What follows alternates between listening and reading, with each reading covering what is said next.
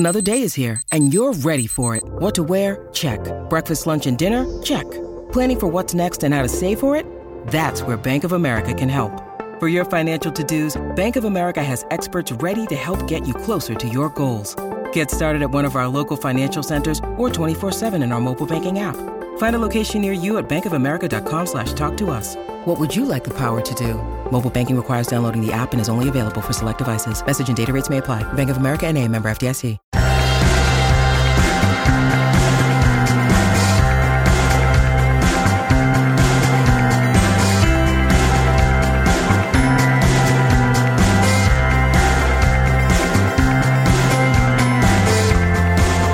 Hello and welcome back to another episode of Beyond the To-Do List. I'm your host, Eric Fisher, and this is the show where I talk to the people behind the productivity. This week I'm talking to the co-founder and CEO of FreshBooks, the world's #1 cloud accounting software for self-employed professionals. If FreshBooks sounds familiar, it's probably because you're a podcast listener and you've either heard them have ad spots on this very show or on a number of other podcasts. I've been extremely appreciative of FreshBooks support in the past, and in this conversation with Mike McDermott, we talk about the importance of culture and specifically the culture he's set up at FreshBooks. We talk about one of the unique things that they do at FreshBooks, which is using blind dates to create a collaborative workspace. And then we get into from the macro level of the company down into the micro level of how Mike as a CEO is productive on a daily basis. So let's jump right into this conversation with Mike McDermott.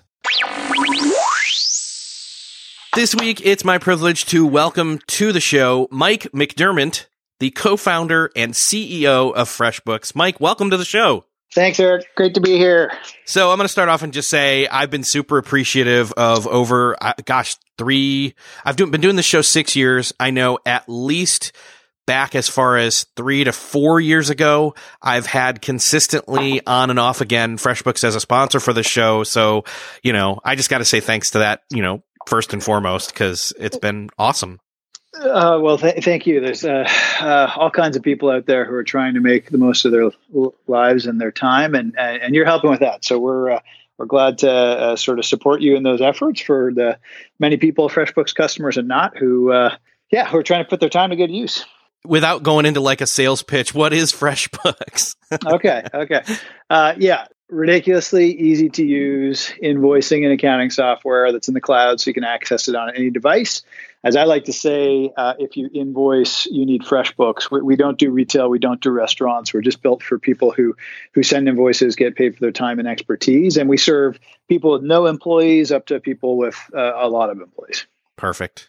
Yeah, hey, that's probably one of the more succinct sales pitches I've ever seen. So, the next time FreshBooks is a sponsor, I'm coming back here and I'm going to copy that text out. So, okay, good deal. Thank you. I think you might be the first time I've had an actual CEO. I mean, other people have maybe claimed that, and they're a CEO of their small business, but you're a large business and you're the CEO. So this is a little bit interesting to me, talking to you as someone who's probably the person I've talked to who's in charge of the most people, or has the most team members, I should say. So kind of from a macro level, you've got a lot of insight. And I know FreshBooks is an insanely useful tool in and of itself, but you guys as a company have this view of putting culture, or you do at least, putting culture as your #1 priority. Why is that? Yeah, I was infected very early on as an entrepreneur with this notion that the culture really matters. And I had a couple just data points where I had an advisor who was like, "Oh, culture eats strategy for breakfast," and I was like, frankly, I don't even understand what that means at the time, because I'd never worked anywhere else. I didn't really get it, but. If you think about culture as the thing that happens when nobody's looking, right? And then you think about trying to grow and scale. It's the behaviors of a group of people, really, again, when no one's looking. What's the default set of patterns? And if you think about, we've always been obsessed with customer experience. Then the art of it is I'm certainly not overseeing every interaction of every person in the company. But if we want to have, we have this, our credo is execute extraordinary experiences every day, whether it's building products, how we answer the phone on service, the experience we want you to have if you're working with a salesperson.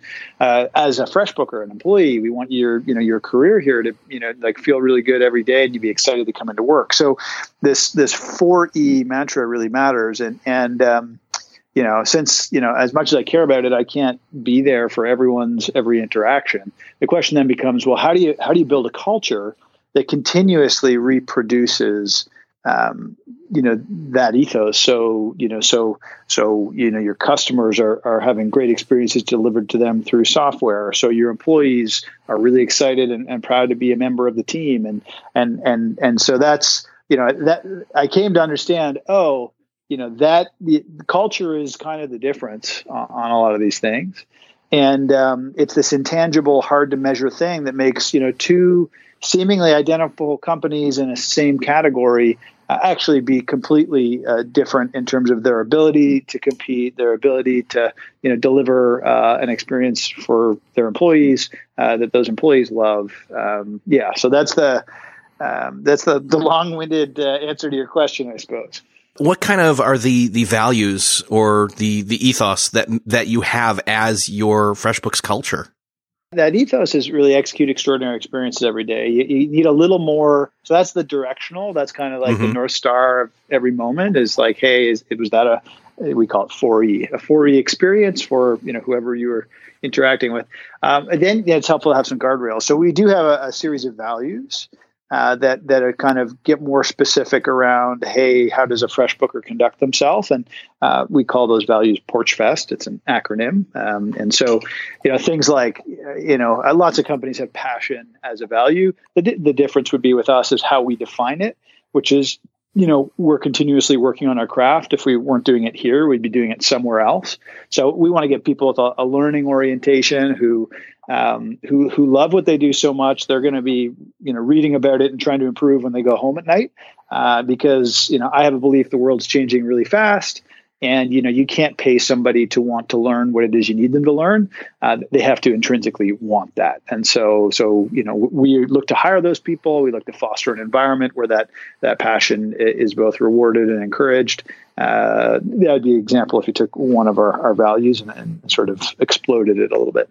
Very cool. So you said it a couple of times now, and it's 4 E's, and execute extraordinary experiences every day. Is that yes, it? Sir. Got it. Okay. So, that's still, one, I love the alliteration there. I love that it's easy to remember because, see, I've only heard it twice and now I've got it. How do you plant the seeds of that? And, is there any kind of measurement? Like you say, yes, we have this culture, but how do you really know you have that culture? Mm-hmm. Well, this is the hard thing about culture is it doesn't show up on an Excel spreadsheet, which is really kind of makes it challenging in many regards. And so the first thing is it starts with belief. Like you got to believe, you got to want to believe. And, I think you got to bring people in who may just be so crazy as to believe, and then help them believe, and then sustain that belief with how you behave. So let me take those high-level words and turn it into some more specific stuff. So, recruiting and hiring and finding people who, are attracted to the kind of place we're trying to build, and perhaps more importantly, why we're trying to build it. Who we believe, will, left to their own devices, behave in a similar way. They may have completely different political views. It's not about homogeny. It's around sort of fundamental values. And when push comes to shove, like, hey, do you stand firm on, yes, this matters for a customer, or are you going to capitulate and be like, this is the best thing for the bottom line? I don't care about the customer. So you're hiring and you're looking for that. Then when people join the company, everyone actually spends their first month in customer service. And that is at once a surprise, but also probably part of, what leads us to the magic place. Like, how do we imbue in people what it means to deliver 4E? And so that our customer service team, again, back to how do you know? Well, you know it when you feel it. I know it when I talk to people who are coming out of their first month, if they feel differently about this thing, if they feel supported while they're here. Those are, some anecdotal kinds of ways. We compete with people in the industry like Zappos and Rackspace for top customer service awards, and, repeatedly win those. We've got a whole trophy case. So, may not be known, but, we compete, against others of our peers and sort of the standard we're looking to set on service. And so that's one way we know we win. And we participate in things like Great Places to Work surveys like Google and Facebook and all those folks. They compete in like Fortune 500. We're less than 1,000 employees. That's where we compete. And we win those. And those are sort of as determined by employees through data across 50 countries, that kind of stuff. So it's a bit of a mix, and in between it's culture. I love the idea of putting people in a customer service role for their first, they hit the ground running in kind of in the trenches, almost high pressure. I mean, you're dealing directly with a customer, and especially if that's not necessarily what you've been hired to do, it gives you that kind of cross pollination of ideas and experiences of what somebody else in the company is doing. I agree. I believe in what I call customer proximity, and the further you get away from your customer and the less time you spend with them, fundamentally, the more detached your decision making, and I think that generally leads to decay in my experience. So getting people to spend time with customers up front pays off a lot. And one of the things we work at are finding other ways to get people reintroduced to the customer over and over again over the years. I know one of the other cool things that you do, which also involves kind of a cross-pollination experience, is this idea of having your employees go on blind dates together. Now, that's not like literal blind dates, but it's blind, coffee or lunch dates. Yeah, that's right. We call it blind dates, but it's really around, hey, you can put your hat in a ring and say, I'd like to meet some other people at the company. And we do this little matchmaking service, and it's groups of 3 or 4. So it's not, it's not like 2 people going out on that quote unquote date. It's a group of people who will grab coffee. Maybe it's 2:30 in the afternoon in our kitchen. Maybe they'll go out to lunch. And the idea is we, and then when I say we, it's the people who choose to. It's a volunteer thing. They came out of nowhere. It wasn't sort of mandated. It's run by some folks in our service team, actually, because they meet everybody at the start, and then they start to realize, well, not everybody does, and how do we get them connected? And so they'll take you and say your department and figure out, like, are you likely to spend time with this person day to day in your day to day role? And if not, you're a great candidate to go out on, to be paired up with someone else who put their hand up and said, I'd like to meet some more people. And so you just get these cross company connections happening that you wouldn't happen otherwise. And to my mind, that has a bunch of benefits. One is, I believe it's shared history with people. It kind of, binds you to a place.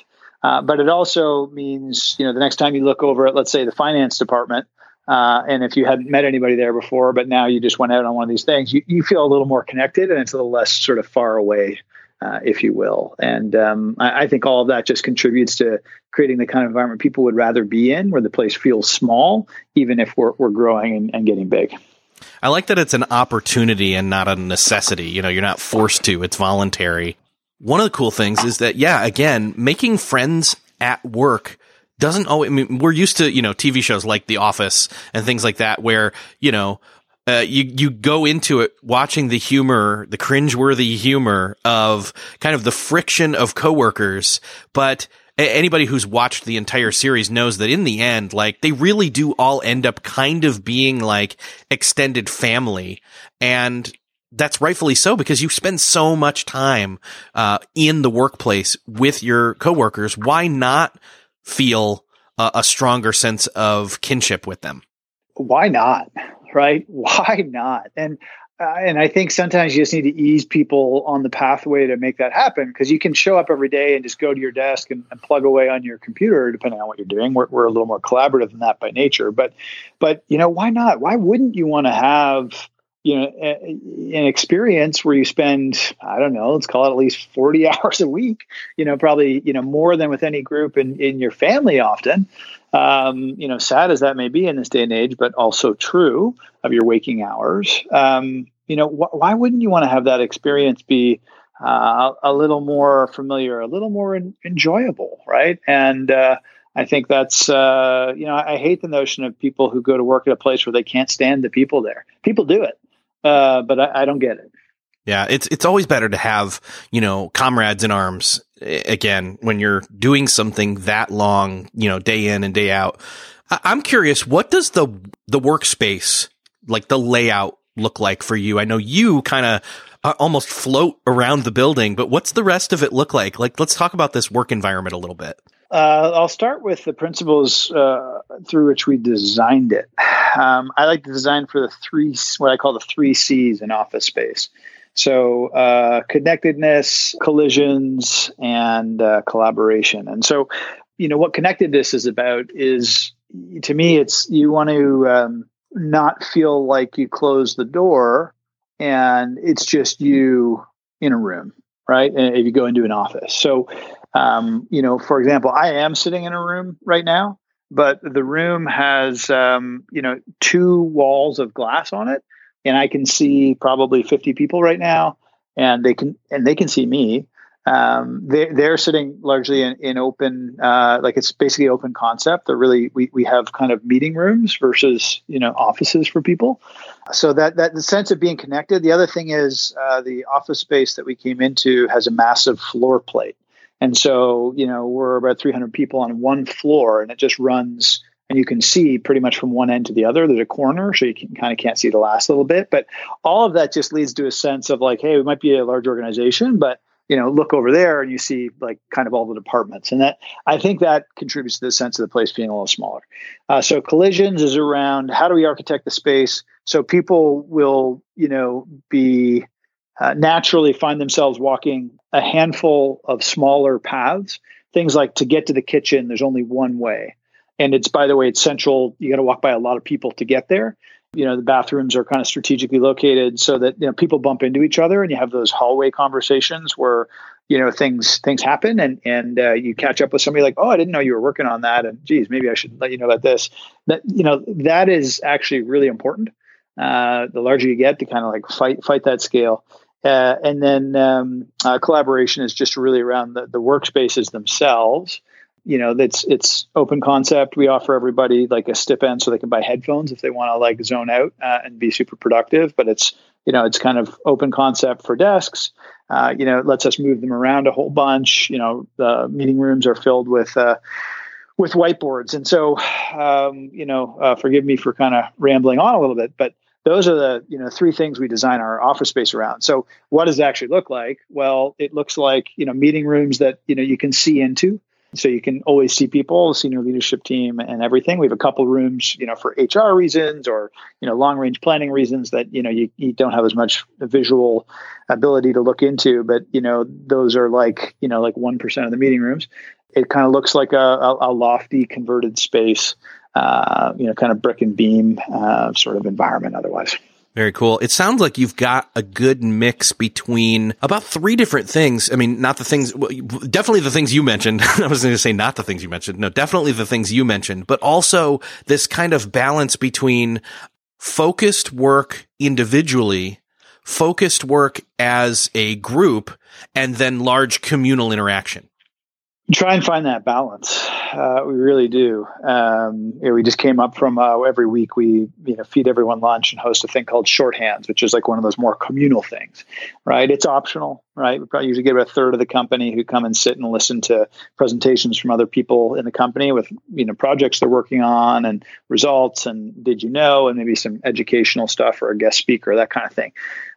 So yeah, that would be more communal. And the other parts, yeah, I mean, ultimately a company is kind of a little community, right? And so having these different forums to get people together and to radiate information, that kind of thing, it's critically important.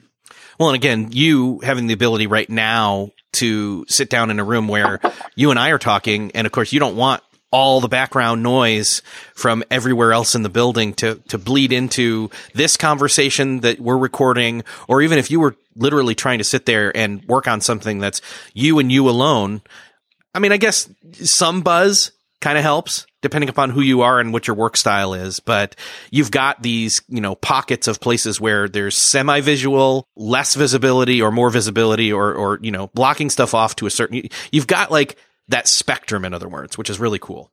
Yeah, no. And we realized we didn't have enough of some of the pieces. And so we created like a library, right? Where it's like, you can go in there and work, but you can't talk, right? And then there's some other spaces where you can go to, which, are not desk spaces, and you can go and work and you can talk, but, mostly people are there to just work. So, don't push it. It takes a whole bunch of these pieces to make it all happen and deliver all the experiences for people, given the context they're hunting at the time.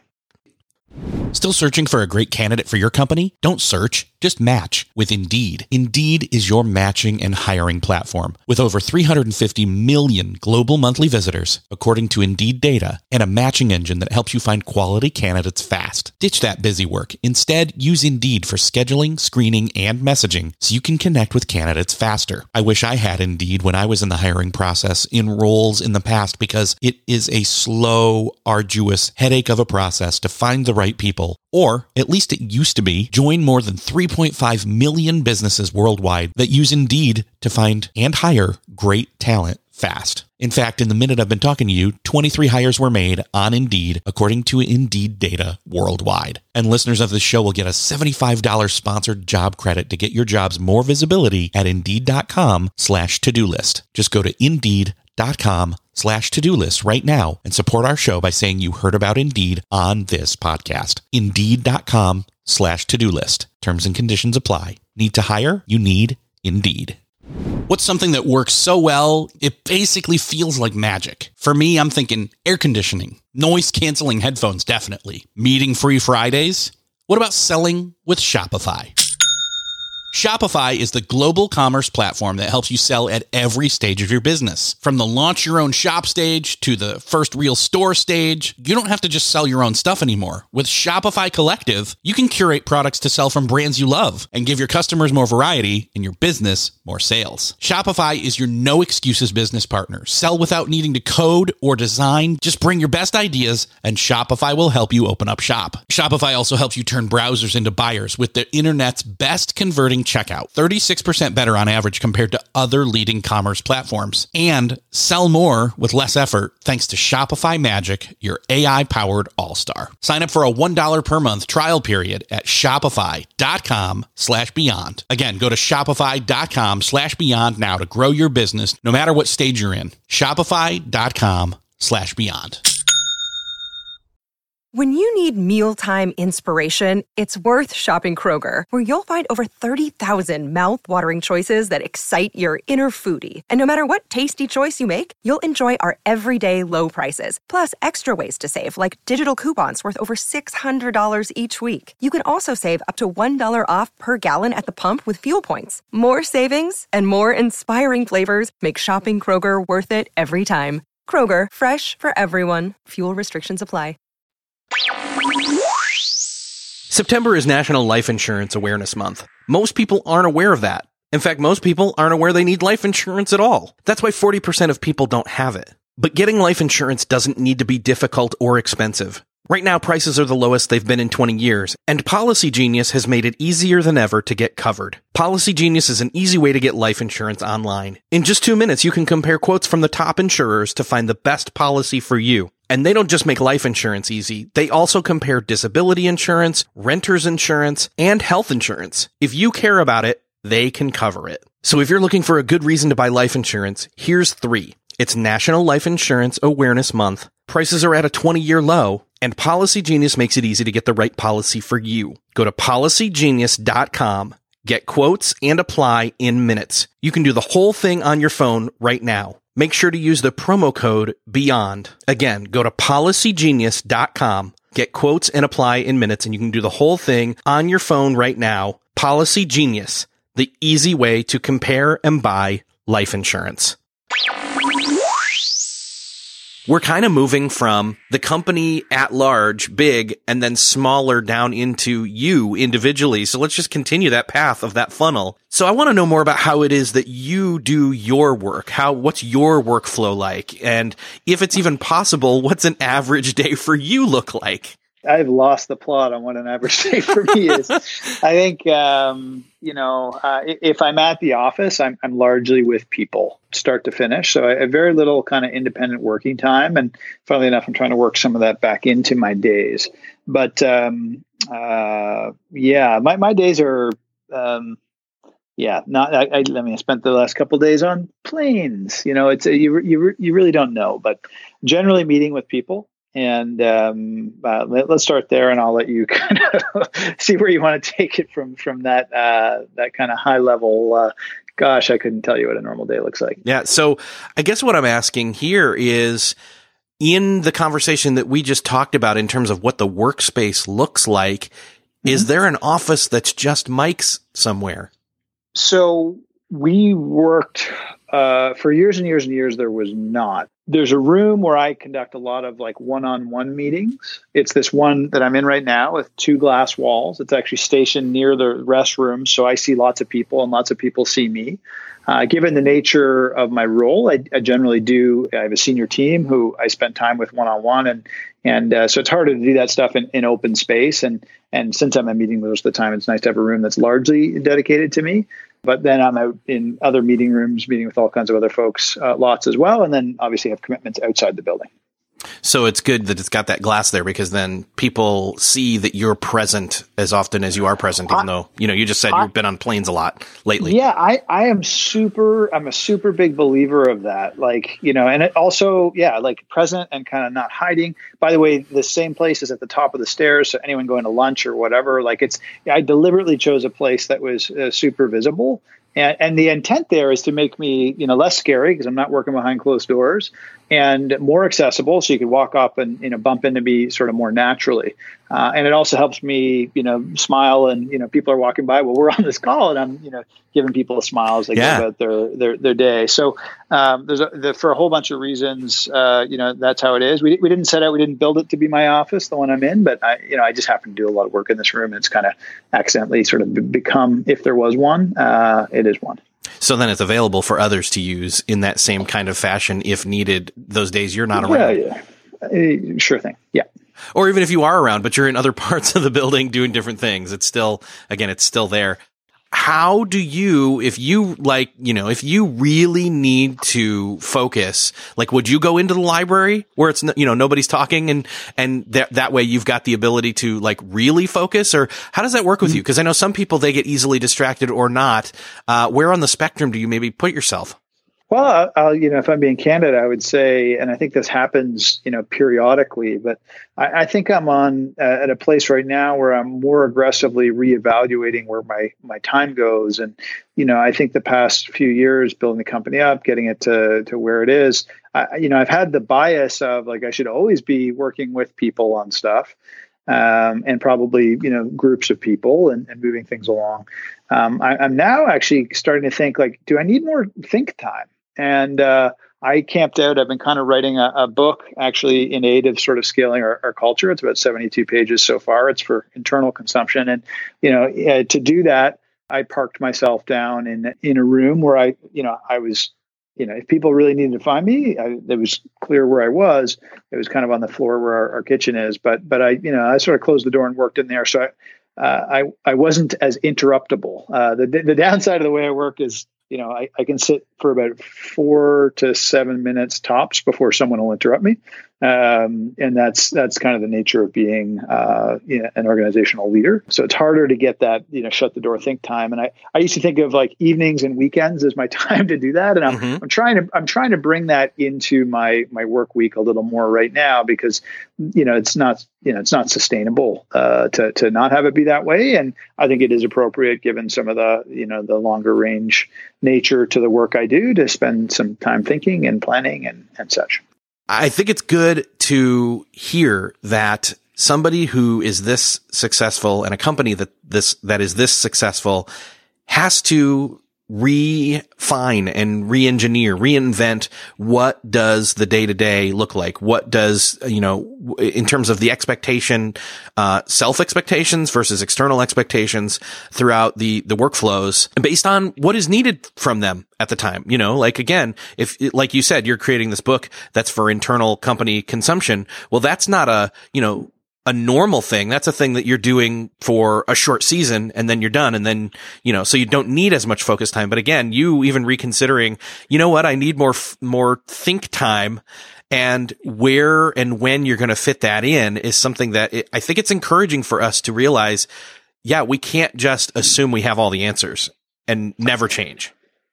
Yeah, you're never done, right? You are never done. And, it could come up that, one project gets done, very successfully, and I get a bunch of time back, and that'll change where I should focus myself. Or, more commonly, it's like, oh, wasn't planning on that. What are you going to do about it, right? And does that influence, where your time go in a material kind of way? So, yeah, I think it's always in flux.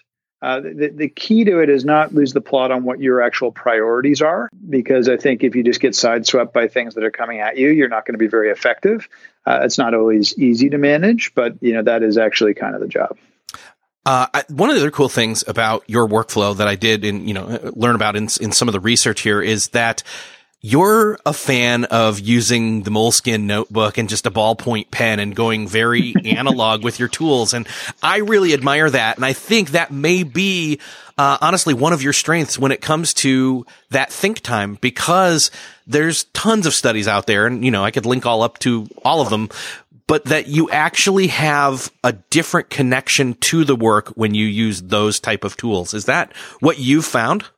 Oh, that is positively my experience. Like, if I look at my phone, it's like I get sucked into another universe. Like, it just happens. And that could be an iPad or a computer. And so, if I want to be more present in a meeting, having a Moleskine is one way to do that.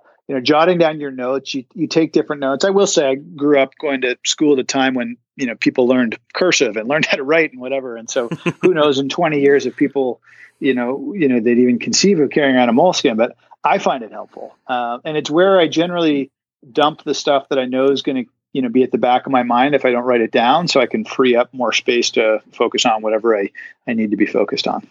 I imagine that also contributes to your ability to focus no matter what location you're in, based on the fact that you're using those analog tools. I believe so. Others may differ. I feel I'm strongly impacted by devices. I would say adversely from a concentration standpoint. And that's why, for example, I turn my phone off every night at 9. I probably don't go to sleep till 10:30 or 11, but I need 90 plus minutes of, time where I'm not staring at a device. And then I try to read. And then weekends, Friday night at 7 till, Sunday night at 7, I don't look at my phone. And it's to kind of recharge and not get sort of dragged into that, that digital universe that, there's a whole world in my phone. There's a whole bunch of people trying to get a hold of me and me trying to get a hold of them. It just, it takes me out of being present here and takes me there, and they're not the same place. Okay, I got to reiterate what you just said. You literally turn your phone off Friday night at 7 and don't touch it again till Sunday night at 7? Yeah, I might scan for text messages, maybe. I generally try not to on Saturday. I don't want to look at my phone on Saturday. I need a break. Yeah. Right. And I feel different, and i.e. less good if I'm looking at my phone or I'm doing work. That's kind of my definitely do not work day is Saturday. I love that you're doing that. One, because it's healthy and not a lot of people do that. But two, as the head of the company, that's a great example of leading by example. I like to think so. It's a marathon, not a sprint, right? There are times when you're going to be, trading emails with a small team who's working on something like crazy at 11 p.m. But, those need to be, very far between. And it's probably just my senior team. And you don't want to expose that to the rest of the company, because you don't want to have the expectation they always have to have their phones on, right? That's a bad thing. So yeah, I appreciate that. I don't think I understood the importance of that a long time ago. And now things like I'll write an email maybe at, 8:30 p.m. but I won't send it till 9 a.m. Because I don't want somebody to get it off hours. Depending on what the sort of the message is. I think that is very important for your mental health and others. Right? You need a break. You need to recharge. You need to be able to be focused, and otherwise you burn out. Well, and honestly, that's you living out the culture that you've set up, because you're not showing that at any given point, Mike's going to potentially write an email and send it, and I better be checking my email a lot more often just to make sure that, I don't get something from him or somebody else. That is the example I am trying to set. Yeah. Very cool. So what, if you're using primarily, ballpoint pen and Moleskine notebook, and you're putting your phone away, obviously you have your phone with you at times, and you're not averse to using technology. That's what's making this conversation possible. But what other kind of technology are you using? The rest of the time, I certainly have my phone. Right? I've got my earbuds in now because I like those. The number of calls that I do, they're helpful. I'm relatively more simple. I don't use a lot of apps or what have you to get my work done. I got Moleskine, the phone, my inbox, my phone. I kind of like being that simplistic about it and almost that boring. I'm starting to play a little around with sort of just even like note-taking things, and lots of people have used things like Evernote. I'm starting to use the baked-in Notepad on iOS, but really, I really just try to keep it that simple, because there's enough complexity otherwise. And if you're switching contexts and switching apps and all these other things, I sometimes find that people who are most sort of freakishly into productivity have so many tools that they use to get there that I half wonder if they're getting there, Yeah. Yeah. Your simplicity is, just in this whole conversation, your simplicity is coming through, and it's definitely kind of a Zen vibe that I'm getting, where it's like, you know what? Like, no, I don't have to be all over the place frantic. It's very much, this is what I'm using. This is where I am. This is what I'm doing. And where I am, I'm present. I like this. I like it a lot. I think, and that's been a journey. And I think I'll say the last few years of my career have been trying to become more and more present after years of kind of running around like crazy, right? And thinking that was the faster path, and realizing now, hey, there's actually so much going on. It's unmanageable with that set of behaviors. And therefore, I actually need to sort of go to this, more mindful approach to things. Simpler tools, I do love to-do lists, by the way. Like, I dump things in a to-do list until I can cross them off, and I love crossing them off. But yeah, I don't need a whole bunch more ways to do that. And I do want to be present, because I'll be the most effective for the people that I'm with at that time, if I am. So you're a CEO, and some people would say, okay, so you've got to have like an assistant who, manages your calendar and books appointments and things like that. How much of that is involved with your schedule? Yeah, I would say we got to about 200 people where I was doing that stuff myself. And if I had a do-over, I probably wouldn't go that long. I know one famous venture capitalist says, if a CEO doesn't have an assistant at 50 people, there's something wrong with them. So I guess there was something wrong with me for a long time. But it's very hard to switch context. Like, I want to stay at, one level, but going down and figuring out times and dates is another thing. And that what I have found is I'm not able to do the higher order bit as effectively if I need to go down to do. I'm good at going from different elevations. Not everybody is, but I do find it is not the ideal. Let's put it that way. If you're doing the two, so I am grateful for and take the support of many people on my team in one form or another. But certainly my assistant Grace is a big help. Very cool. Mike, I honestly am just kind of relaxed from this conversation. I feel pretty good learning more about FreshBooks, learning more about how you're running things. Honestly, this is big picture filtering down into the minutia of the daily activity and workflow in a way I haven't thought about or talked about in a while with anybody on this show. So I'm really excited to have been able to talk with you. I'd love to be able to push people towards not just FreshBooks, but anything else that you would be interested in having people take a look at. That is a generous offer. Let me give you a couple things. So first of all, if you invoice, you need FreshBooks, go get your free trial at freshbooks.com. We are, 20 million people use the service since we started. We are a large accounting software platform with a specialty on invoicing, time and billing, that kind of thing. Go check us out. Please use us. That's one thing. I think the other thing, and I'm guessing you have some of these folks in your audience, but, I wrote a book called Breaking the Time Barrier. It's free. It takes an hour to read. What you may not know, it's been downloaded over 250,000 times, and it is about helping people. If you work for yourself and you charge for your services, think about pricing your services. And interestingly, it gets into thinking about time and productivity. So again, it's only an hour read. It's kind of written like a fable. You may find it interesting, even if you don't sell or services or expertise.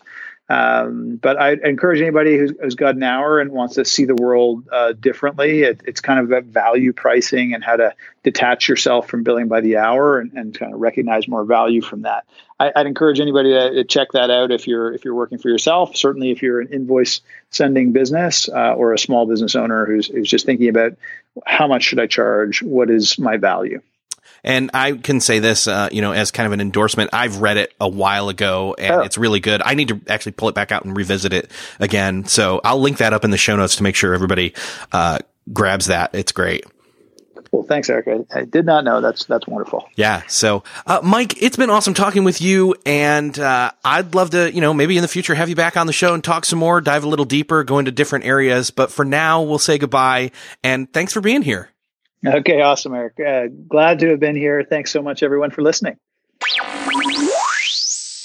Well, I want to say thanks again to Mike McDermott for stopping by and having this conversation with me. I know that it was helpful to me to reaffirm the fact that we don't always have to be on. We can unplug. We can turn off devices. We can use devices for their benefits and then walk away. I really was encouraged to see that even a CEO of a successful company, that he knows he needs to put more thinking time into his routine. But I'm curious what you got out of it, and I'd love to know if you drop a comment in or shoot me a line over on Twitter. That's twitter.com/Eric with a K, the letter J, Fisher, or go to the show notes for this episode by going to beyondthetodolist.com/241. And if you know of somebody who needs to hear this episode, share this episode with them. Would you do that favor for me? Thank you very much. And with that, I will say thank you for listening, and I will see you next episode.